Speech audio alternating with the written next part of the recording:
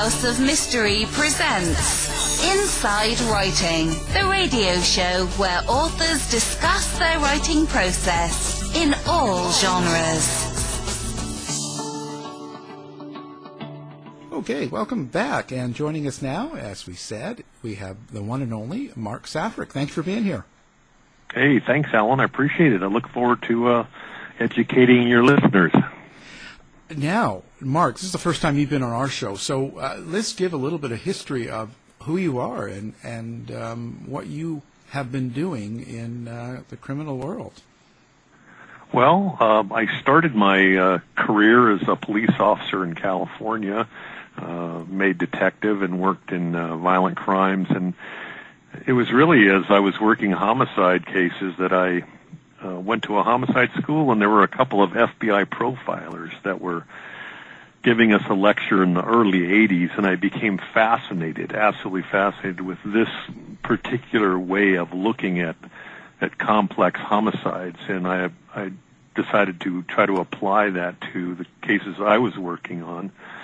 And that began my involvement with the FBI's Behavioral Sciences Unit, and it eventually led me to apply to the FBI as a special agent. I got in. I traveled around the country in different locations. My first one was I worked the Indian Reservation in Wyoming. Worked all the violent crimes there. Then went to New York and then to Sacramento, and then I applied to when openings finally came up in the Behavioral Analysis Unit. I applied and was accepted, which is where I had always wanted to be. So I spent the first 11 years of my FBI career working the streets, and then the last almost 13 years as a profiler, criminal profiler in the FBI's Behavioral Analysis Unit before I retired after 23 years. And then I joined Bob Ressler, who was one of the icons in this whole field, one of the guys who originally started it and coined the term serial killer back in the 70s. And I took over his business, Forensic Behavioral Services, which I have now been president of for over 12 years now, doing the same kind of work essentially that I did in the unit. I mean, I've branched out. I do a lot of media work, television, single episodes and series, and research and publishing, and so I try to keep my finger in a lot of little pies. What do you think the biggest misconception is in the public when it comes to behavioral analysis? I think the biggest misconception, because people talk about the term profiling, criminal profiling, and it's really one of the assessment tools that we use under the umbrella of criminal investigative analysis. And I've had a number of people who said, "Are you profiling me?" And I don't really profile people. I'm not assessing someone, I'm assessing behavior. Because generally, from a law enforcement perspective, and that's of course what the FBI is, a law enforcement agency working, and as a criminal profiler, you're working on other law enforcement agencies' complex serial murder cases or sexual homicides or serial sexual assaults. You are assessing behavior because generally we don't have the offender. We have a crime and we have a crime scene. So it's really looking at these complex cases from a multidisciplinary approach. Criminal profiling is really, I think, from what most people think of it, and I think a lot of that is framed through their reference in television shows that have appeared over the years, that, we are looking at the killer, assessing the killer, but really we never have the killer for the most part. We only have what the killer leaves behind or what the rapist leaves behind. Their behavior, the physical evidence, the forensic evidence, that whole dynamic totality of the circumstances of particular types of crimes. And from that, we then extract information, induce information, deduce information to come up with sort of a composite of an individual. That would be criminal profiling, but there are a number of other aspects that we can be involved with law enforcement agencies, from helping craft search warrants to investigative considerations to expert testimony work in cases which I have done a lot of. Generally, I would say that all of this comes from crime scene analysis. You have to understand the dynamics of what's happening in these cases.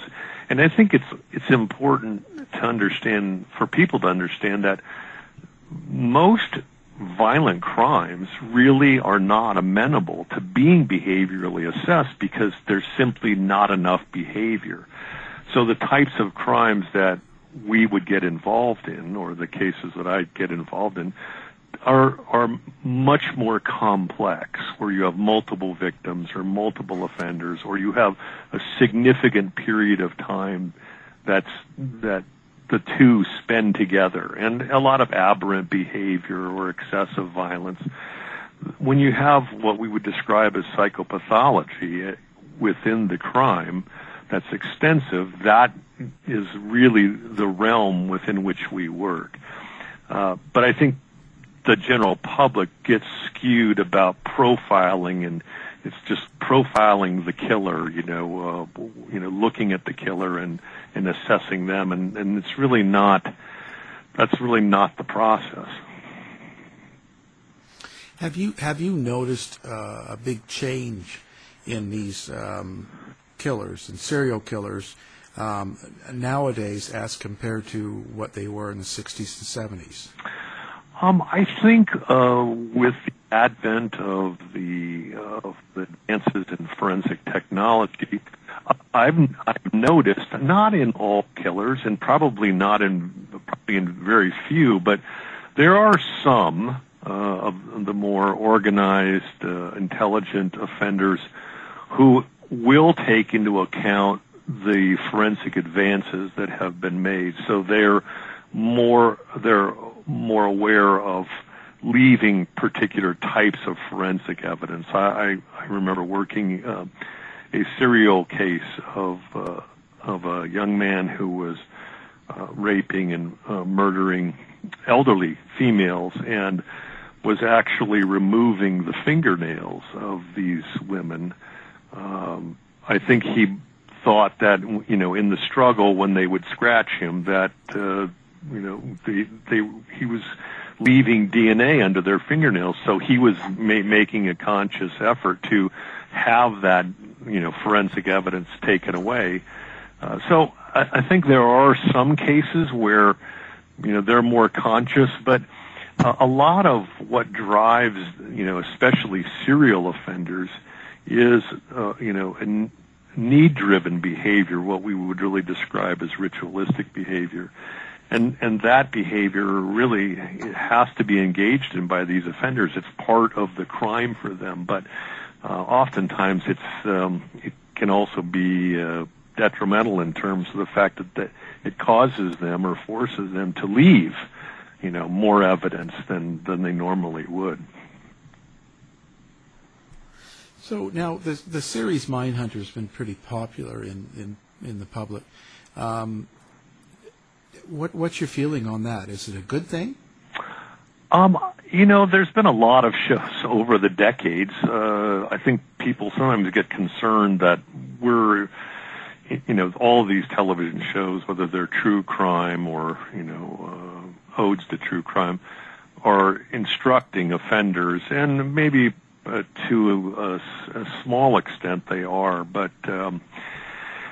you have to, especially in television, you have to combine aspects of reality and the factual nature of forensic evidence with the need to entertain people. So I think Mindhunter is doing that. I think that they've flipped the roles. I mean, I know that they've flipped the roles of the two primary individuals in My partner is actually one of those individuals, but he actually had the larger role. He was the one organizing and taking the research forward, but he's treated in the series as the one who's really not interested. And so factually, nobody really would know that unless you were, had been involved in the FBI's behavioral unit. But I mean, overall, I think they've tried to recreate the killers that they're interviewing and sort of the dynamics of how this process started, to make it both factual and entertaining at the same time. Mm-hmm. Yeah, we talked to Ann Burgess as well, and she said pretty much the same thing. Yeah. I know Ann very well, so yeah. Yeah, I mean, they're taking quite a few liberties with the show. So. Oh, for sure, yeah.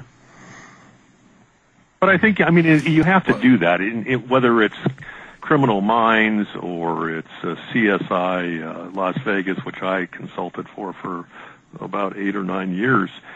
You have to take I know from that show at least, they were trying to be accurate, forensically accurate and process-wise accurate, but of course, you're also doing a show, you're trying to entertain people in a very short period of time. So, time frames get crunched and, there's a lot of liberties taken, because if you tried to show the reality, especially like of what I do, it would be mind-numbingly boring, right? So you have to make it entertaining for people. So now you've moved on, but you've added to your repertoire. You've written a book, and it's called Spree Killers. What was the cause of that? Like, why did you write that? I was actually up in Pennsylvania getting ready to lecture for my co-author, Dr. Catherine Ramplin. And we were having dinner one night, and this was about 1.5 years ago, when we were discussing a case that had happened, got a lot of national attention. The Dwight Lamont Jones case in Arizona. And we recognized that in discussing the case, that law enforcement had actually been in a position to proactively intercept Jones before he was able to kill more of the victims that he had on his list. And we thought that was an interesting dynamic, one, for two reasons. One is that this was really a spree killing, and spree killings really have not gotten very much interest through the academic and research world. But also, quite opposite to what you find in serial and mass murders, which typically law enforcement is in a reactive mode to those cases. They're always responding to the case. With certain, well, we didn't know it at the time, but we knew at least with the Jones case that type of case, law enforcement could be proactive and actually identify or potentially identify the offender to capture them or stop them and potentially future victims. So we decided initially that we thought we could write a paper about this. We could start to collect spree murder cases. We would define it, and then collect these cases, then try to organize them into some categories, which actually has never been done. So our book is the first real attempt to do this. By the time we reached about 128 cases, we realized there were many more cases that we could collect, not only here but internationally, which we wanted to do, and that this was a bigger project than just an article. And we decided that we would then continue with the research and do a book on it.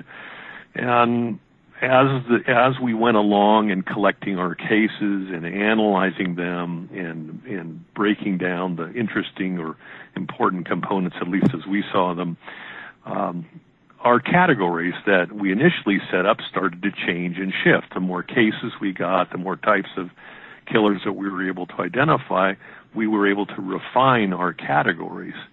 So it became very interesting, and we ended up, I think, when we finally cut off our research, we were at 419 killers, which is really the largest database of pure spree killers in the world. There have been a number of publications, books and such, that have been written with spree killer in the title or focusing on spree killers, and I read them all in preparation for this book.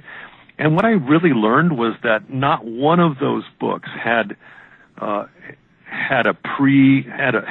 pure spree killer collection of cases. There was a mixture of some mass murder cases, a lot of serial cases, and spree cases, all being referred to as spree murder cases. And in some of the books, despite the fact that they were really talking about spree murder, they never defined it.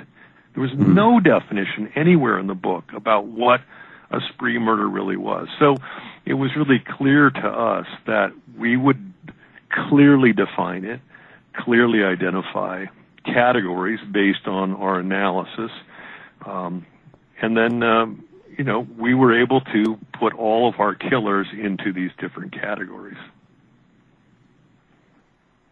Why do you think there has been no interest or no real books out on it in the academic? Well, I think what happens is you've got, serial murder and mass murder are well researched, well written about, as we all know, and spree murder sort of falls in between those. It shares initially, it's from the initial definitions, it would share components with serial and components with mass. And even in our categories, some of our categories shift. When you shift spree murder closer to serial, you see certain components in the cases that resemble serial murder, a longer time frame. But you have spree cases that also can shift close to, on this continuum, close to mass murder. And we developed a category to capture that we call movement in tight locations. And I think most researchers basically would try to shoehorn spree killers really into either the mass category or into the serial category. The FBI did define spree murder, but it was an attempt that in some cases overlapped serial and other cases overlap mass, and I think that's where we were going with this. The FBI was trying to get delineations between these categories that made sense, and what happened was in 2005, actually my unit, the adult crimes unit in the profiling unit, we decided that because there was so much discussion about serial murder and how it should be defined and categorized and what should we use time frames or number of victims or motives for these offenders, we decided to pull together experts from around the world to discuss this phenomenon and to redefine it, because a lot of people weren't happy with the FBI's definition of serial murder. And in the book, we go into this, and I go into the whole history of how this process came about. But the end result is that when we eventually did decide, when we defined serial murder, one of the key components that differentiated serial murder from spree murder was this, quote, cooling off period, or this temporal piece or timepiece that separated the murders in serial murder. When that part of the definition was eliminated, because the current definition really is the unlawful killing of two or more victims by the same offender in separate events. And we used to have this cooling off period in there, but when we removed that, it basically made the definition of serial murder the same as spree murder. So our argument was, the symposium attendees said, well, let's eliminate spree, because, now there's no difference between that and serial. And you basically subsume all the spree cases, or most of them, into serial. But our argument was that spree is a valid category. There are types of multicides, this multicide of spree, that clearly is different than serial and clearly different than mass murder, and that it has a usefulness to law enforcement when they're investigating these cases. And that's really, what prompted Catherine and I to move forward with this. But there's really never been a lot of research in spree murders. I think, serial murder and mass murders, garner the headlines. We talk about spree murders in the media, but not very much research has ever been done on those cases. And this is really, I think, one of the first sort of seminal works on spree murder. And we have a lot of cases, and every one of them is summarized in the book and how we categorize it. And I think it's a pretty worthwhile database in terms of how we were able to, come up with these categories that actually all of our cases fit into. What exactly is it that, or what would you describe are the main characteristics of a spree killer as opposed to serial killer? Right. So the definition we have of spree killing, one of the early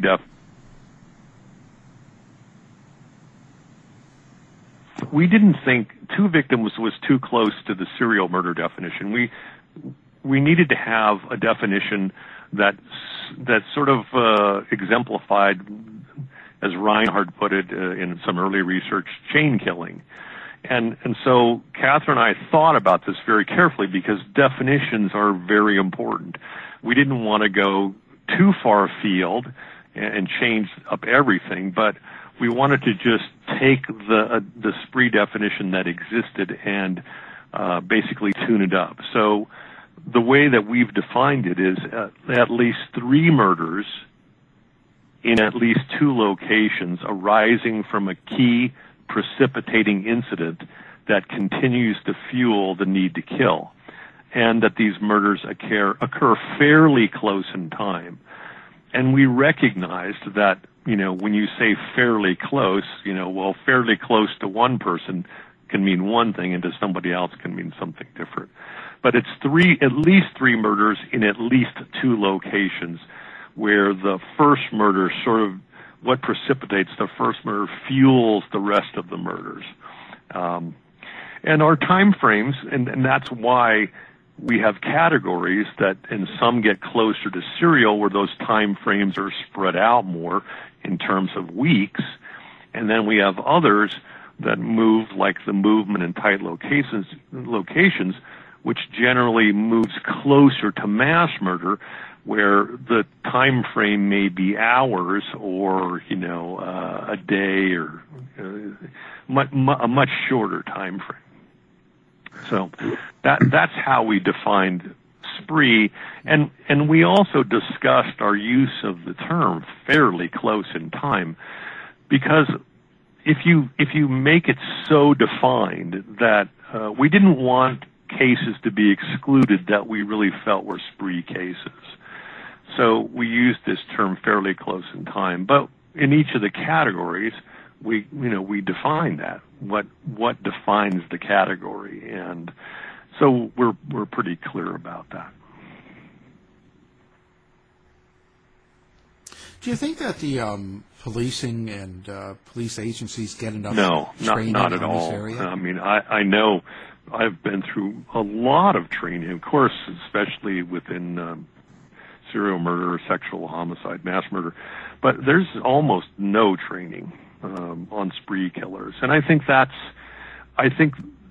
is one of the premises that we're really trying to get out to law enforcement. That is, if you can recognize that you have a spree killer, there are things you can do to become proactive if you have the right category. And I just don't think law enforcement gets that kind of training, about this type of multicide. We get we get training, and I do it myself. I lecture a lot on sexual homicide, on serial murder, and on mass murder. But the actual training on spree killers, and this is borne out by the paucity of research that is out there on this type of multicide. I think law enforcement would benefit greatly, especially violent crime investigators, homicide investigators, to understand sprees, how they're defined and categorized, and then when they get those kind of cases, to then be thinking about, is this the type of category? Do our cases fall into a category that where we can be proactive, or do they fall into another type of category where we can't be? Because if we can't be proactive, then we just have to go back to good old, our police work, boots on the ground, forensic work to solve these cases. But if you recognize you may have a different category that you may be able to work with proactively, then you can, move forward in that direction and hopefully save lives and or, intercept the offender. When I think of spree killing, I think of Charles Starkweather and Carol Ann Fugate, as well as John Allen Muhammad and Lee Boyd Malvo. Those are some famous cases. Is there anything more obscure that you think might interest our listeners? Well, I think there's cases that we tend to think of as perhaps of serial killers like Andrew Cunanan. Mm-hmm. Right. So I think if you ask most people, law enforcement people or researchers, criminologists, they would probably put Cunanan in the category of serial killer. But actually, he kills, although the time frame is quite long, and he's one of the longest in our research. He is killing over that time frame, and he is on the move the whole time. So he really is, by our definitions, a spree killer. And then you take someone like Anders Breivik, very well known killer in Norway. And I think most people think of Breivik as as a mass murderer, which he is. There's no doubt that he's a mass murderer.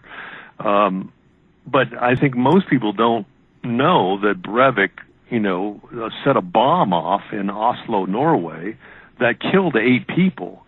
And the purpose of the bomb was to draw law enforcement to him, to that location, so that he could then move to the island of Utoya, where he killed 69 children. Most people, when you talk about Anders Breivik, you would say he's a mass murderer. And that's the thing, right? So it gets confusing, because he did commit mass murder, but when you take all of his homicides together, he really is a spree killer. So it was part of a spree, yeah. It's part of a spree because you have 3 or more victims in 2 or more locations. It's just that he's so well known for the 69 murders that happened on the island, and that most of them were children. So it's really horrific.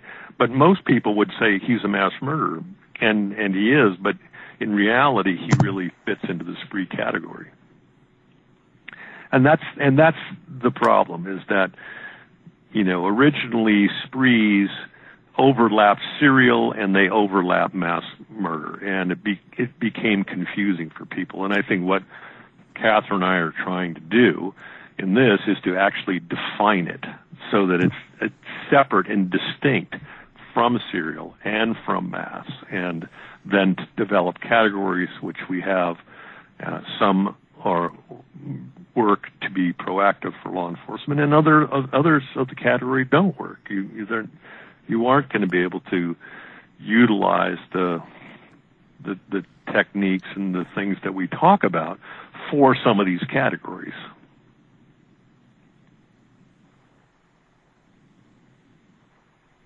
So now, What were some of the most unique cases you've dealt with in the serial killer world? It's, I mean, I've dealt with serial murder cases around the world, because, of course, the FBI has an international presence through our legal attaché. So we get requests. When I was in the unit, we got requests from all over. Of course, most of our cases come from within the U.S., but I would say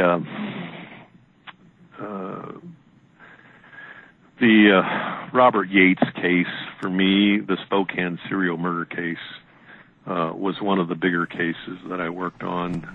It was a case that I not only worked on when it was unsolved, but also after it was solved, and then testified as an expert witness for the Pierce County Prosecutor's Office for two of the homicides that Robert Yates had committed.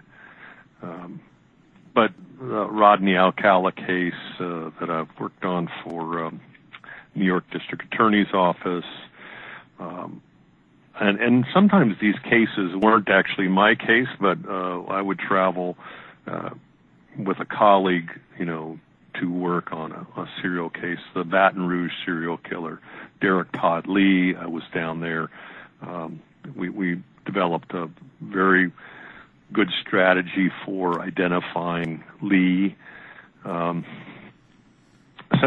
some of the cases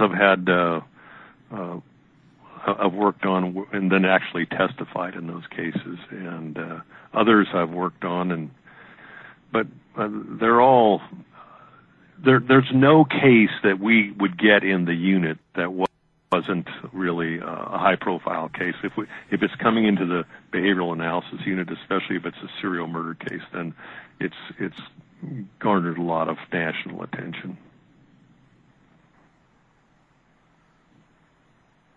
What's your thought on these high-profile cases being televised during the whole court? I think that's process? fine. I don't have a problem with any of that. They're oftentimes multi-week or multi-month trials, so for someone to actually sit through that, but it's an educational process, I think, for people who watch it. One of the areas that we've had to dispel, especially I noticed this, especially testifying as an expert on the stand, is this is called the CSI effect.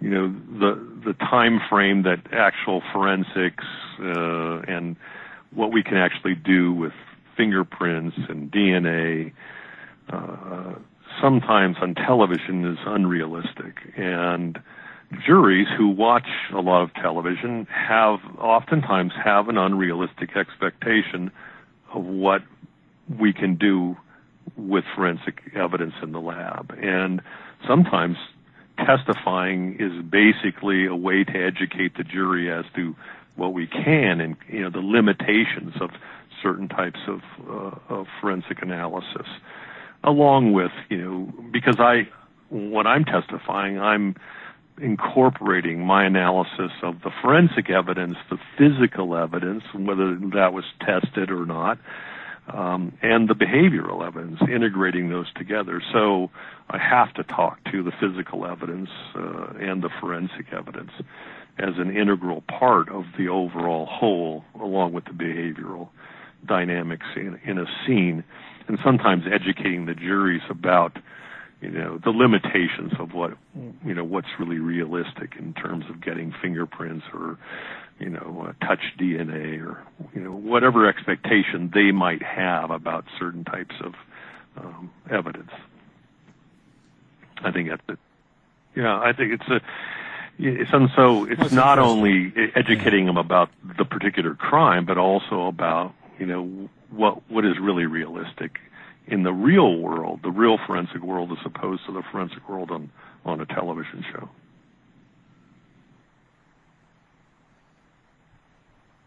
Yeah, quite a difference. I was just wondering if social media, or if you think that things being televised, because if some people get really put under scrutiny by so many others just outside of it. They might not like you, or they don't like your hair or your tie. Well, I mean, look at Marcia Clark and all that. I just wonder if well, really I guess it just depends on how much media attention it gets. There's not very many high-profile trials that are televised, but all of the information is being vetted through a judge, through the prosecutor and defense attorneys, as to what can come in legally, what can't, what's heard outside the presence of the jury, and then of course these are decisions all made by the jury. So, I don't know that it affects. It certainly would affect the people within the trial, but I don't know that it affects the outcome of the trial, and that would be my bigger concern about televising something.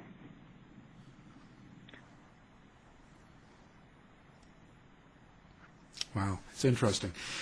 What do you? It's more, the book is really a textbook. I think one of the advantages of the book is that every case in the 419 cases all have a summary, and they come from 43 countries. So there's quite an international component.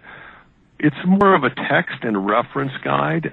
So if you read it, what you start to understand is how these categories were comprised, how we developed them, what they mean, what you can do with them, and what you can't. So I think that's the key. Law enforcement can use it as a reference guide, and I think that was part of what we were trying to do.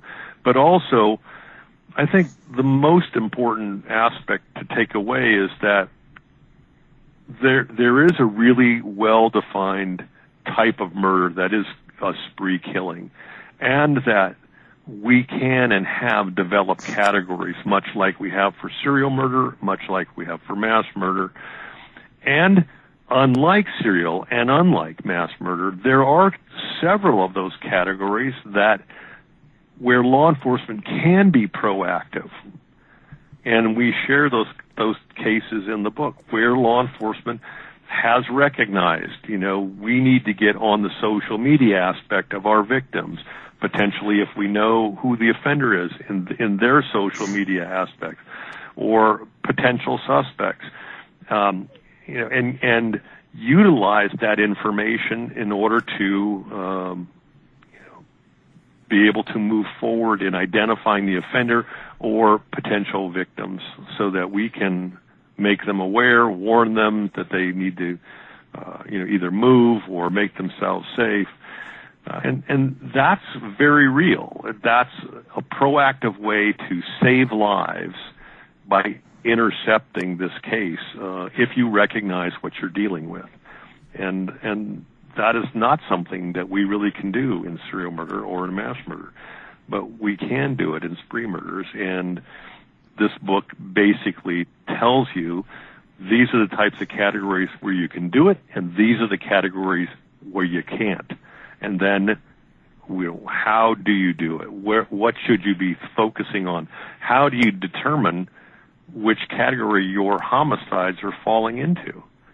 So that's, I think, the crux of the book. And it really is the first work that's been done on, serious work that's been done on spree murders with an exceptionally large database that we're still updating. I mean, I think I've gathered at least another 25 cases, some very recent cases, that we will eventually incorporate into a second edition. So we'll always be adding to this case list and increasing our totals, and hopefully that will give us.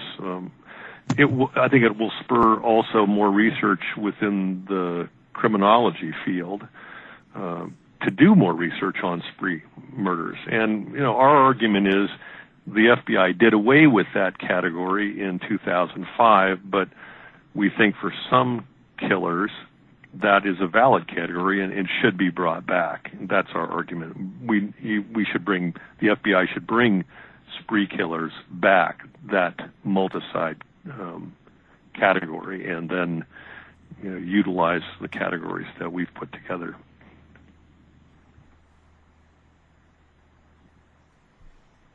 And when you say international component, do you find that spree killers and even serial killers in other countries have a different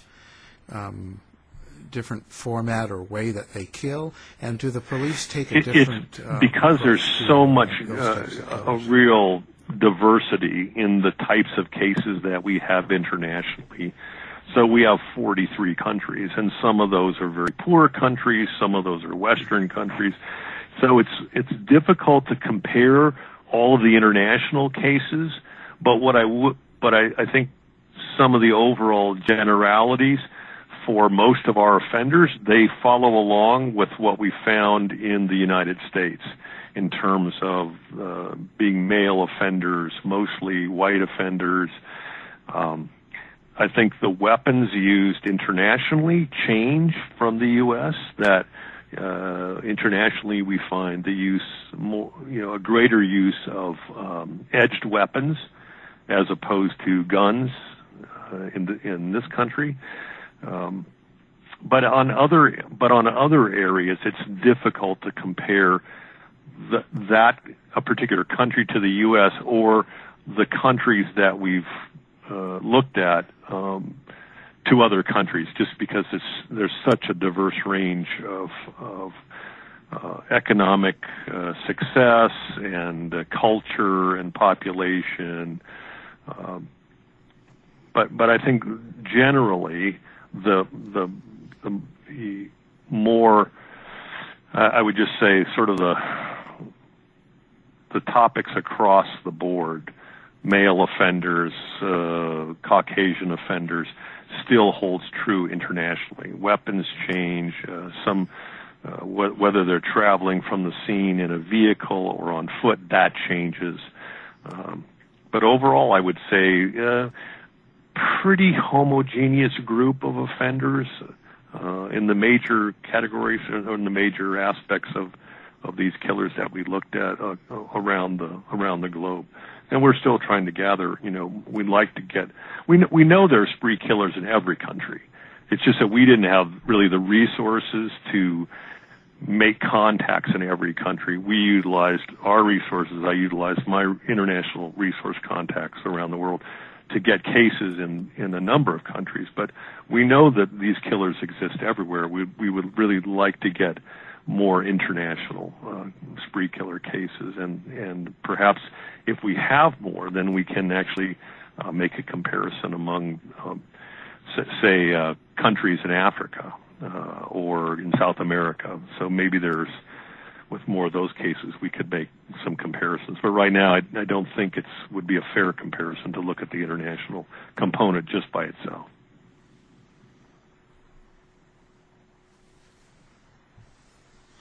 Okay. Well, now, I have my website, fbsinternational.com. That's like Forensic Behavioral Services International. FBS. Yeah. Fantastic. Okay, we'll have that up on our website along with your book, so people listening can do one click and pick up the book. Again, thank you very much for taking the time. Thanks very much, Alan. I appreciate it, and I hope your listeners found it interesting. Thanks so much, Mark. To find out more about our show, guests, or to listen to past shows from our archive, please go to www.houseofmysteryradio.com.